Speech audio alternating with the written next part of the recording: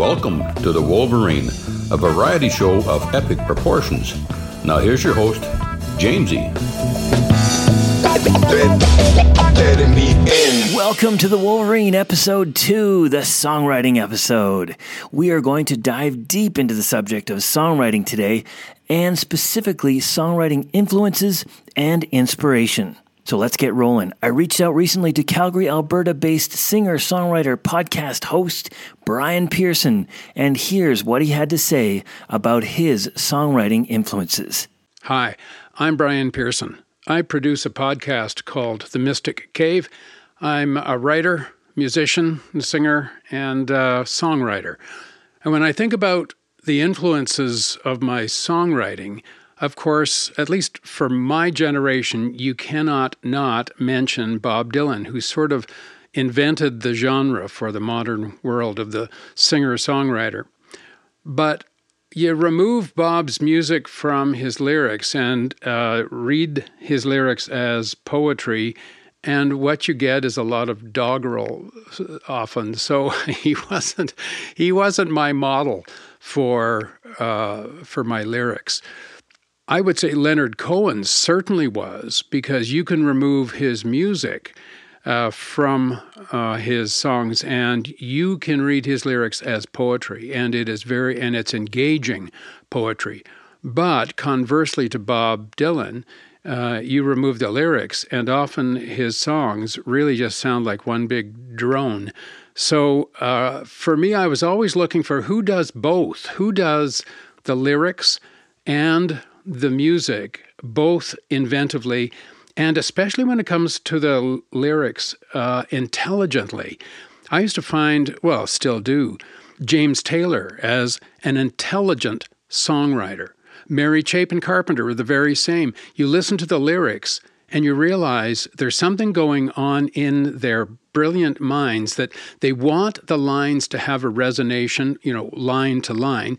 They may rhyme, they may not, but there's almost like a subtext, because their lyrics are so good. When I think of people who are inventive musically, and both Mary Chapin Carpenter and James Taylor are, but I think of Mark Knopfler. I think the brilliance, like the music just pours out of the man.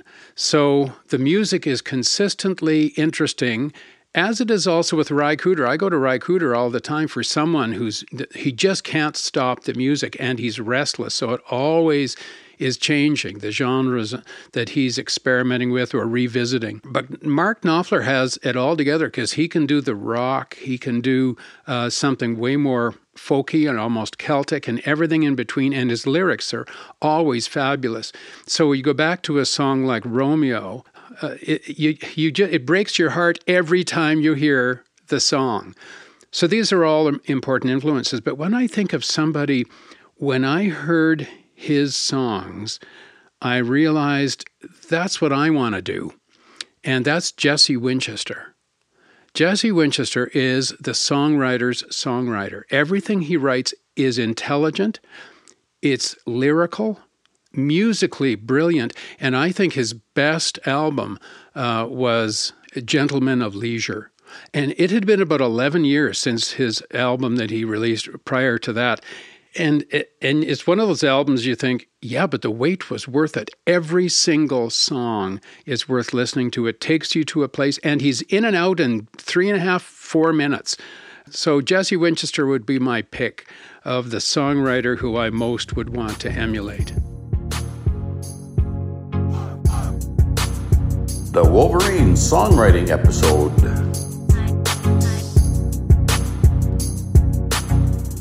Thanks to Brian Pearson for his thoughts on songwriting, coming to us all the way from Calgary, Alberta. You can check out Brian's podcast, The Mystic Cave, and his music at brianepearson.ca. Pearson is spelled Pearson.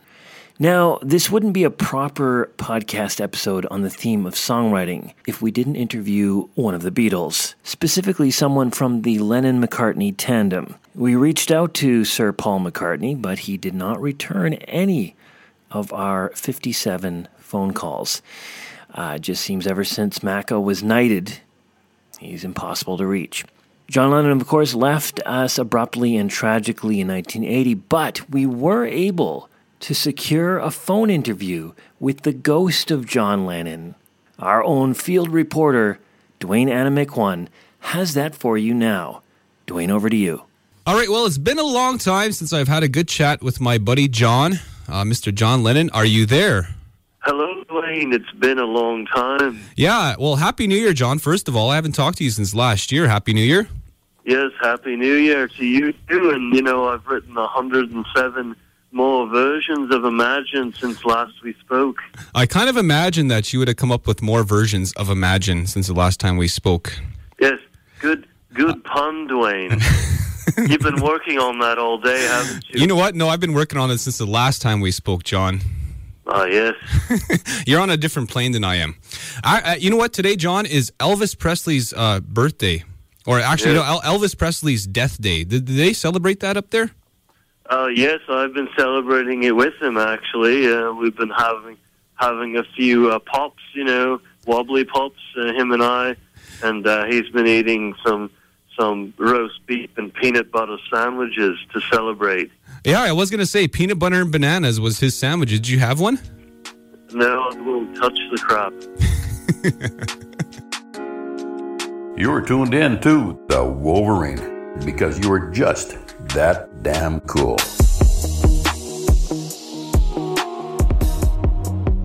The next Canadian singer-songwriter we are hearing from today is Parksville, BC-based Tony Horler.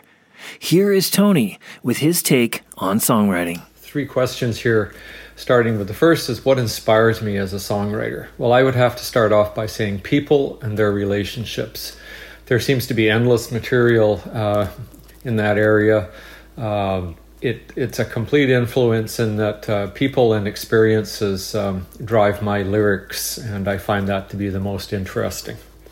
Second question is what songwriter was my first influence or my biggest influence? Well, I think your first influence is always the major one, and for me that's the great Canadian songwriter Gordon Lightfoot.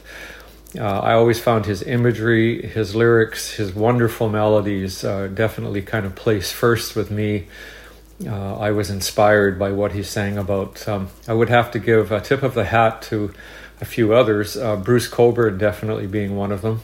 Lyle Lovett, whose wry lyrics always inspired me to write in a similar vein. And one of the really truly great songwriters is Tom Waits. These people evolved my songwriting interests, and I like all of them as being major influences. I think the last question in this series was what single lyric really inspires me or is my favorite. There's lots of them. I admire well-written songs, and I would have to go in this case with another Canadian songwriter, Leonard Cohen, and his wonderful song Joan of Arc, when he talks about the burning of Joan, and he uses the lyric, high above the wedding guests, he spread the ashes of her lovely wedding dress. And I don't think it gets any better than that. Leonard was a genius. I can't say really he was an influence, he was just an inspiration. Lots of people say that song lyrics without the music are just bad poetry. Well, all the people I've mentioned today, if you take the music away from their lyrics, they're still poetry. The Wolverine Songwriting Episode.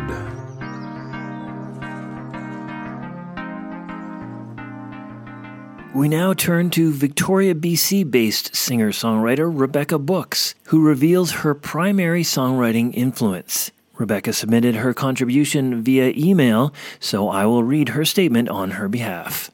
Rebecca says, quote, "The songwriter who has influenced me the most is Michelle Branch. She was a big part of the revolution of girls with guitars, and that played an important role in how I got started. She wrote songs that sounded like life, and she made me want to write about my life. Michelle Branch was the one who showed me how to do it, to pick up the guitar and write what you know." That's Victoria, BC singer-songwriter Rebecca Brooks with her thoughts on her biggest influence as a songwriter, Michelle Branch. We are going to take a little detour here for a moment for a somewhat political PSA from our own WVRN in-house announcer, Al Demmett. Here's Al with his thoughts on a certain bridge over troubled water. For those that live in British Columbia, you have probably heard of the controversy concerning the George Massey Tunnel. It opened on May 23, 1959 as the Dees Island Tunnel at a cost of $16.6 million. It's a 4-lane divided highway under the south arm of the Fraser River, joining the city of Richmond to the north and to the city of Delta to the south. It was renamed the George Massey Tunnel in 1967 after a local politician. Fast forward to 2013, when the Liberal government under Christy Clark announced the construction of a new 10-lane bridge to replace the aging tunnel will begin in 2017. With the environmental assessment done, approved, and a pre-construction cost was done to the tune of $100 million, the official groundbreaking took place in April of 2017. Now, in July 2017, the NDP was elected as the new provincial government. You can probably guess where this is going. Well, you're right. The project was scrapped. John Horgan, with the approval of the Metro Vancouver mayors, stepped up to the plate and announced, "I don't like this 10-lane bridge idea. I'm going to build you a brand new 8-lane tunnel." Dig deep, folks. After spending $100 million pre-construction costs for the bridge, we, the taxpayer, will be on the hook again. More consultations, more environmental studies, assessments, and on for the next 3.5 years until construction starts in 2025. How much more costs will be involved until the shovel hits the ground? 100, 200 million, more? The new tunnel itself is projected to cost $4.15 billion and to be completed in 2030. And when can anyone remember a government project coming in on budget? Nobody is suggesting that the aging Massey Tunnel doesn't have to be replaced. There will always be disagreements on what is best, tunnel or bridge. But the needless amount of money wasted because two political parties can't agree on anything is absolutely ludicrous. This is only one of the reasons we are the most heavily taxed province in Canada. Where do you think the money could be better spent? Healthcare? Policing? Homelessness? My name is Al Demmett at the Wolverine, and that is my rant for the day.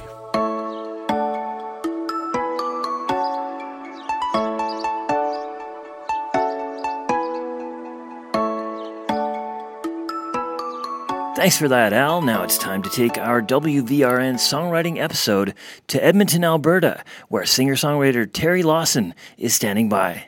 For me, songwriting really is a challenge in that it takes me forever to put together the words for a song. So to speed up that process, what I've found is that it helps to choose subjects that are important to me, like the feelings I have for the land and nature and relationships. With my words, I try to remind people of the beauty of our world by giving them a sense of what it's like to, let's say, stand on the prairie grasslands, surrounded by silence and a big sky, or being high in the mountains looking out at the emerald green of a glacial lake, or just the joy of being surrounded by the love of friends and family. I guess my writing is basically an expression of who I am and how wonderful it is to be alive. I've been a follower of Bruce Cockburn since my university days, over, 50 years ago. And his words are so poetic, and they really speak to me. And what I love about him is he's not afraid to express his feelings about any global issue, whether it be the cutting down of the rainforests, the political strife of the people in Central America, the greed and corruption of those in power, and the hardships the indigenous people have had to endure. And on the other side, he writes about the beauty of our world and how special it is. and it's all sung powerfully with the backdrop of his amazing guitar playing. My favorite lyric that Bruce has written is, "Life takes its toll, but in my soul I'm still on a roll." And this is significant for me in that even though I'm now an old guy and have come down that long road of life with its ups and downs, I'm still living life to the fullest. WVRN, the Wolverine. I should also mention that both Tony Horler and Terry Lawson are multi-instrumentalist members of the Garage Band Cooperative who have just released a brand new album titled Two Wheel Drive. Bringing our journey back to British Columbia, it's time to hear what Nanaimo-based singer-songwriter David Hallam of Hallam Highwater has to say about his songwriting influences. Hello, I'm David Hallam from Hallam Highwater, and I'm looking at the question, what inspires me as a songwriter? My take on songwriting is that the song chooses you, you don't choose it, so I'm not sure I'm ever inspired. But I do get excited when one starts to arrive and try to write it down as faithfully and truly as I can. That's about it. Easily my biggest influence as a songwriter is Bob Dylan. There is, in my opinion, nobody else who can cover the modern world from the perspective of the ancient world, a world that was, in my opinion, a far better one than the one we're in. So for me, the ultimate songwriter is Bob Dylan, closely followed by Leonard Cohen. Easily my favorite line from a song is also Dylan. It's from Visions of Johanna, and it's the first line. Ain't it just like the night to play tricks when you're trying to be so quiet? The Wolverine Songwriting Episode. Our final guest of the day is an Irish-Canadian singer-songwriter and painter who was a co-founder, primary songwriter, and lead vocalist for the legendary Irish Rovers. This is my interview with the one and only Will Miller.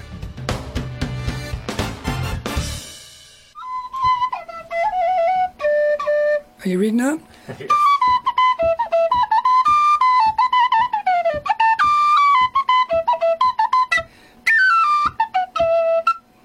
Wow, we get a live performance too from the one and only Will Miller, who is here with us in the studio. Will Miller of the legendary Irish Rovers and a very fine artist as well. So let's talk about, first of all, of course, nothing will ever replace your connection to your native Ireland, but you've made your home and created your art and music here on Vancouver Island and the Gulf Islands for more than a couple of decades now. What is it about this place that inspires your work? Well, James, I've just come back from Ireland. I go home to Ireland every year, and every time I go there, it's changing so dramatically, so that the old songs the Irish Rovers sang and all the paintings I knew nowadays reflect an Ireland that doesn't exist anymore. Everybody's on mobile phones.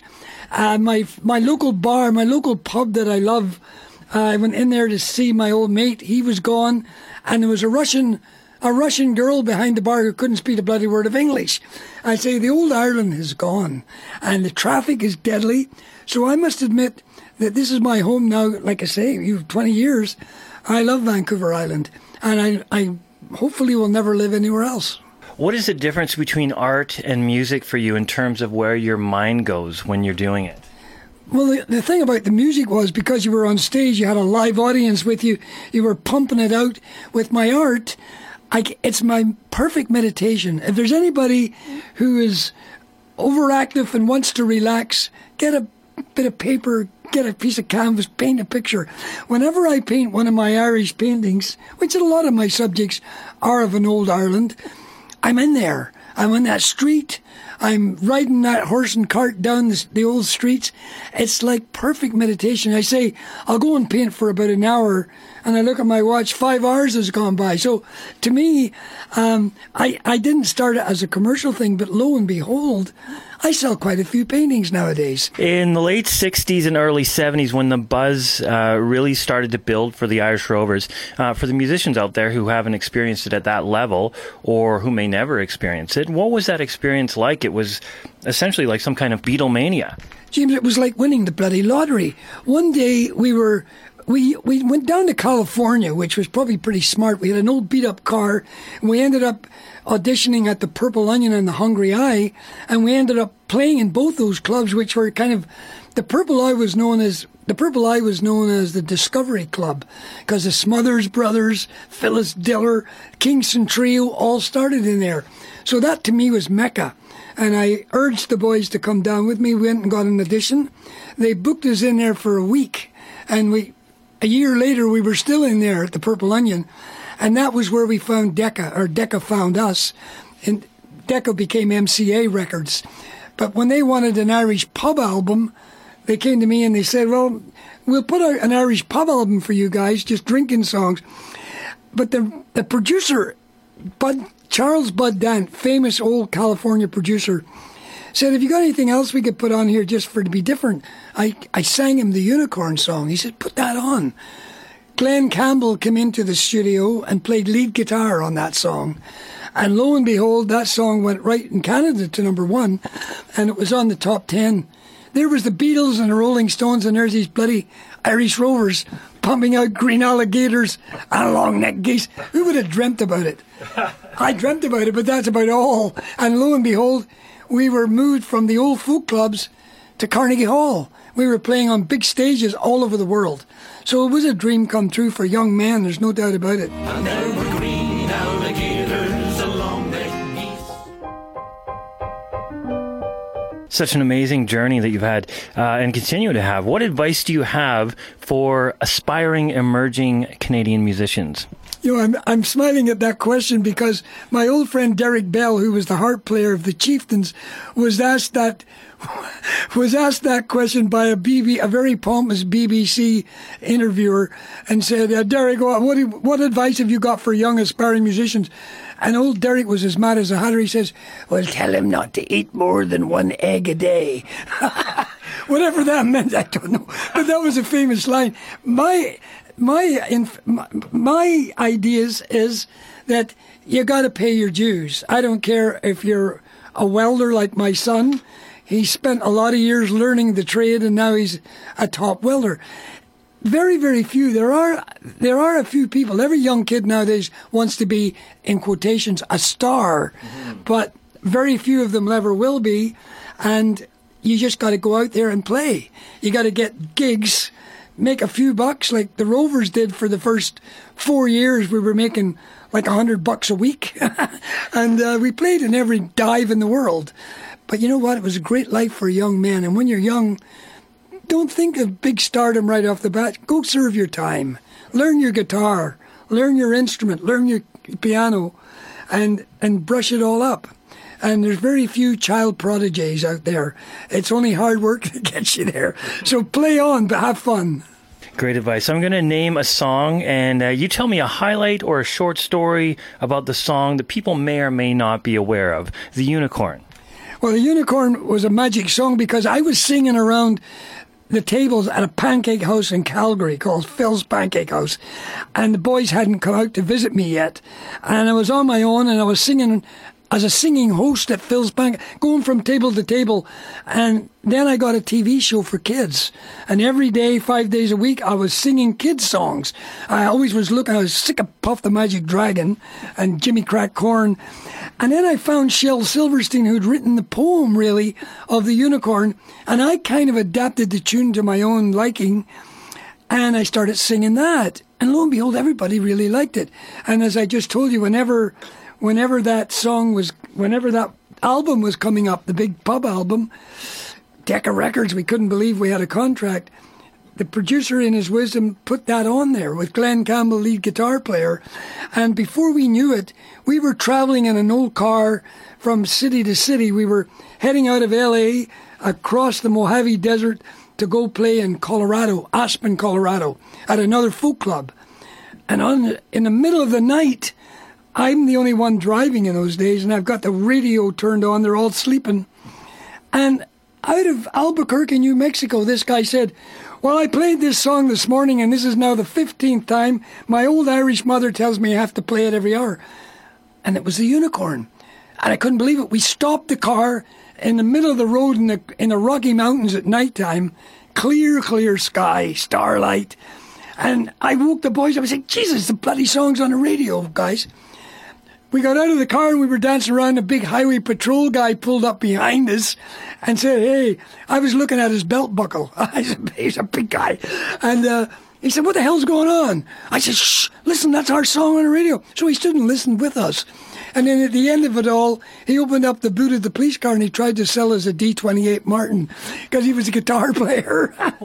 and that was I'll never forget that moment of hearing that song for the first time from Albuquerque, 500 megawatts of power, whatever they said. And it was beaming. And by the time we got to Detroit for the next folk club, it was already getting charted. So it was a magic time. I mean, let's face it, it was a simple little song. I have no idea if anybody could predict what kind of song was going to be a hit. Who would figure it? Well, it's a great song for sure. And let's move on to the next one. Highlight or story about Wasn't That a Party? Well, by the time we were like 10 years on the road as Irish Rovers, our record company in Toronto, all run by young guys, Attic Records, they said, you know what, we gotta youngify you guys, we gotta change direction. You guys can sing country music. Why don't we have the Irish Rovers put out a country music? Now, I was the rebel. I'm a real dyed-in-the-wool traditional Irish musician. No, I'm not, but Jimmy... Big Jimmy in the band and my brother George, when they were at parties, that's all they ever sung. They sung rhythm and blues and rock and roll. They did all the Beatles songs at parties. So we did a show in Chicago with Tom Paxton, who's a great American folk singer, well known. Wrote lots of great songs.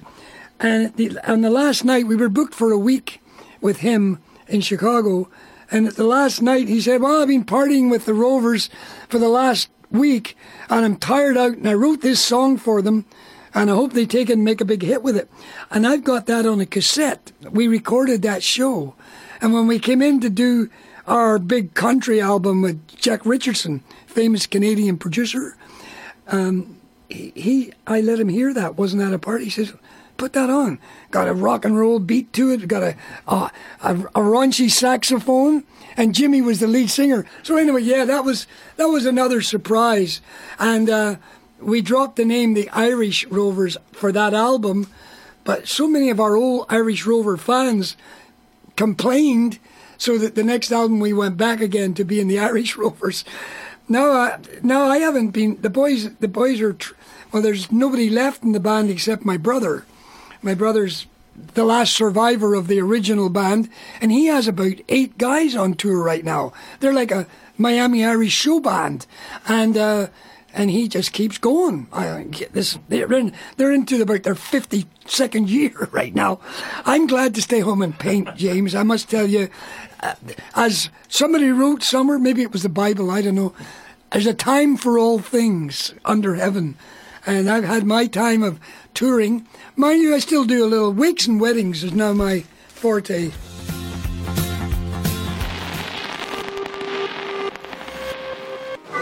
Everybody knows that the dice are loaded. Everybody rolls with their fingers crossed. Everybody knows that the war is over. Everybody knows the good guys lost. Everybody knows the fight was fixed. The poor stay poor, the rich get rich. That's how it goes. Everybody knows. That is Leonard Cohen, and this is WVRN, The Wolverine. Geez, you got some old albums there. Yeah, so I have a little bit of show and tell here, and I wanted you to just, what's the first thing that comes to your mind when you look at this? For the listeners, we're here talking with Will Miller from the Irish Rovers and from the World of Art, and I've got the first 1968 pressing of The Unicorn. What does this bring to mind for you? The first thing I think about is psychedelia, because the cover it was probably done by some hippie in L.A. because if you stare at it long enough, you get an Irish whiskey stone on. And the funny thing is, the original album cover was a a different cover than this one. I've seen this cover once before, but I think you got a collector's item here. Whoever collects Irish Rover albums. I think so too. And I also brought with me your solo album, Make Believe Days. When did you make this? Oh my God, James, where in the hell did you get this? My old friend from Stony Plain Records, Holger Peterson, great guy. I don't even know if Holger's still with us or not. And I befriended him, and there was a time when, how all bands get restless, you wanted to do something on your own. I'd been writing a lot of songs. That's my old Irish setter on the front, God rest his lovely soul. He was such a nice dog. I was young in that picture. I'm going to cry. And so I had written a whole bunch of songs on my own, and I decided, I don't know why, maybe ego, maybe something. I haven't listened to this album, I swear, in 25 years. But there's one song I do on there I think is The Dutchman, and that's my very favorite song.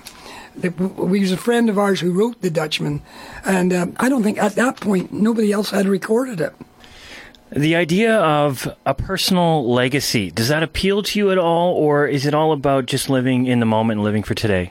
You know what? At my age now, James, I have got to that point where it's almost like there is no tomorrow, and there might not be any yesterday, but I've got right now, and by God, I'm going to have a bit of fun. I really love my life here on the island. I've just been to Hawaii for 9 days, and when I got back again, I said, you know what? I don't even like getting on airplanes anymore. I'm very, very happy. The extent of my travels might be taking the boat over a quadra or something, but I don't even like taking the ferry to Vancouver anymore. I am getting old. Oh, dear. I don't blame you. Highlight of your career so far. Let's end with that. Well, you have to say the highlight of the career, too. Selling my very first oil painting for a legitimate price. That was a high. But before that, standing on stage at Carnegie Hall to a sellout crowd, and our song was on the charts, and it was beyond my belief. One day we were playing in crummy folk clubs. The next day we're at the Sydney Opera House in Australia, meeting beautiful girls, and the other one was Carnegie Hall. And in my wildest dreams, I could never have seen myself doing that. So when I look back on my life, that's one of the highlights. I suppose the best highlight of all is meeting my wife, who's been with me. We just celebrated our 40th anniversary.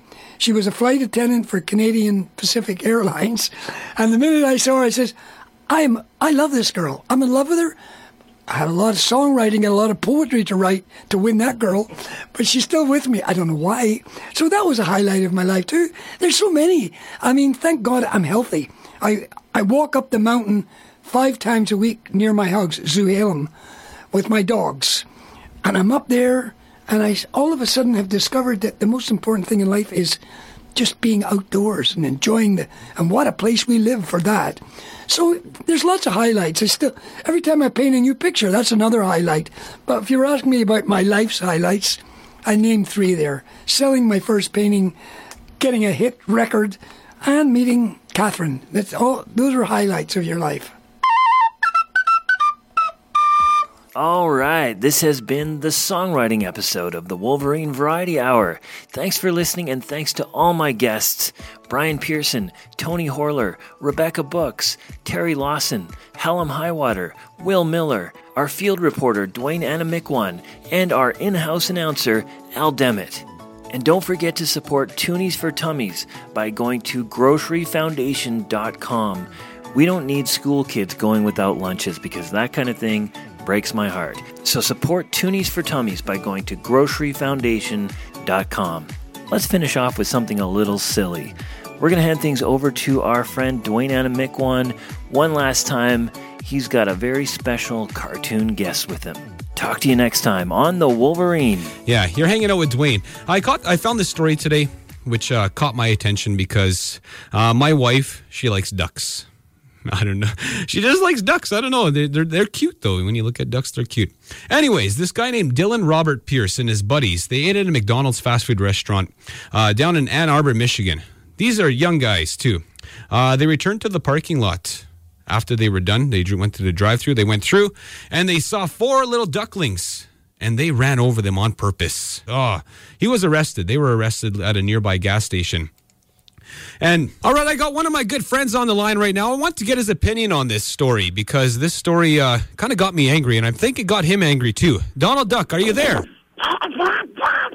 I know, you must have heard this story about this guy who ran over ducks on purpose at a McDonald's in Ann Arbor, Michigan. What are your thoughts on this? What should we do to this guy? I know, that's what I'm saying too. What else can we do to avoid something like this ever happening again?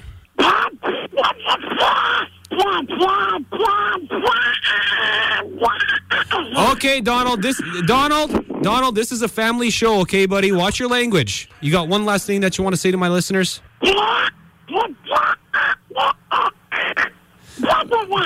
Okay, Donald, that's enough, man. I ain't going to accept that language from you, buddy. So, Donald Duck, thank you for your time, and I'll make sure that somebody gets you some pants. Thanks for listening to The Wolverine.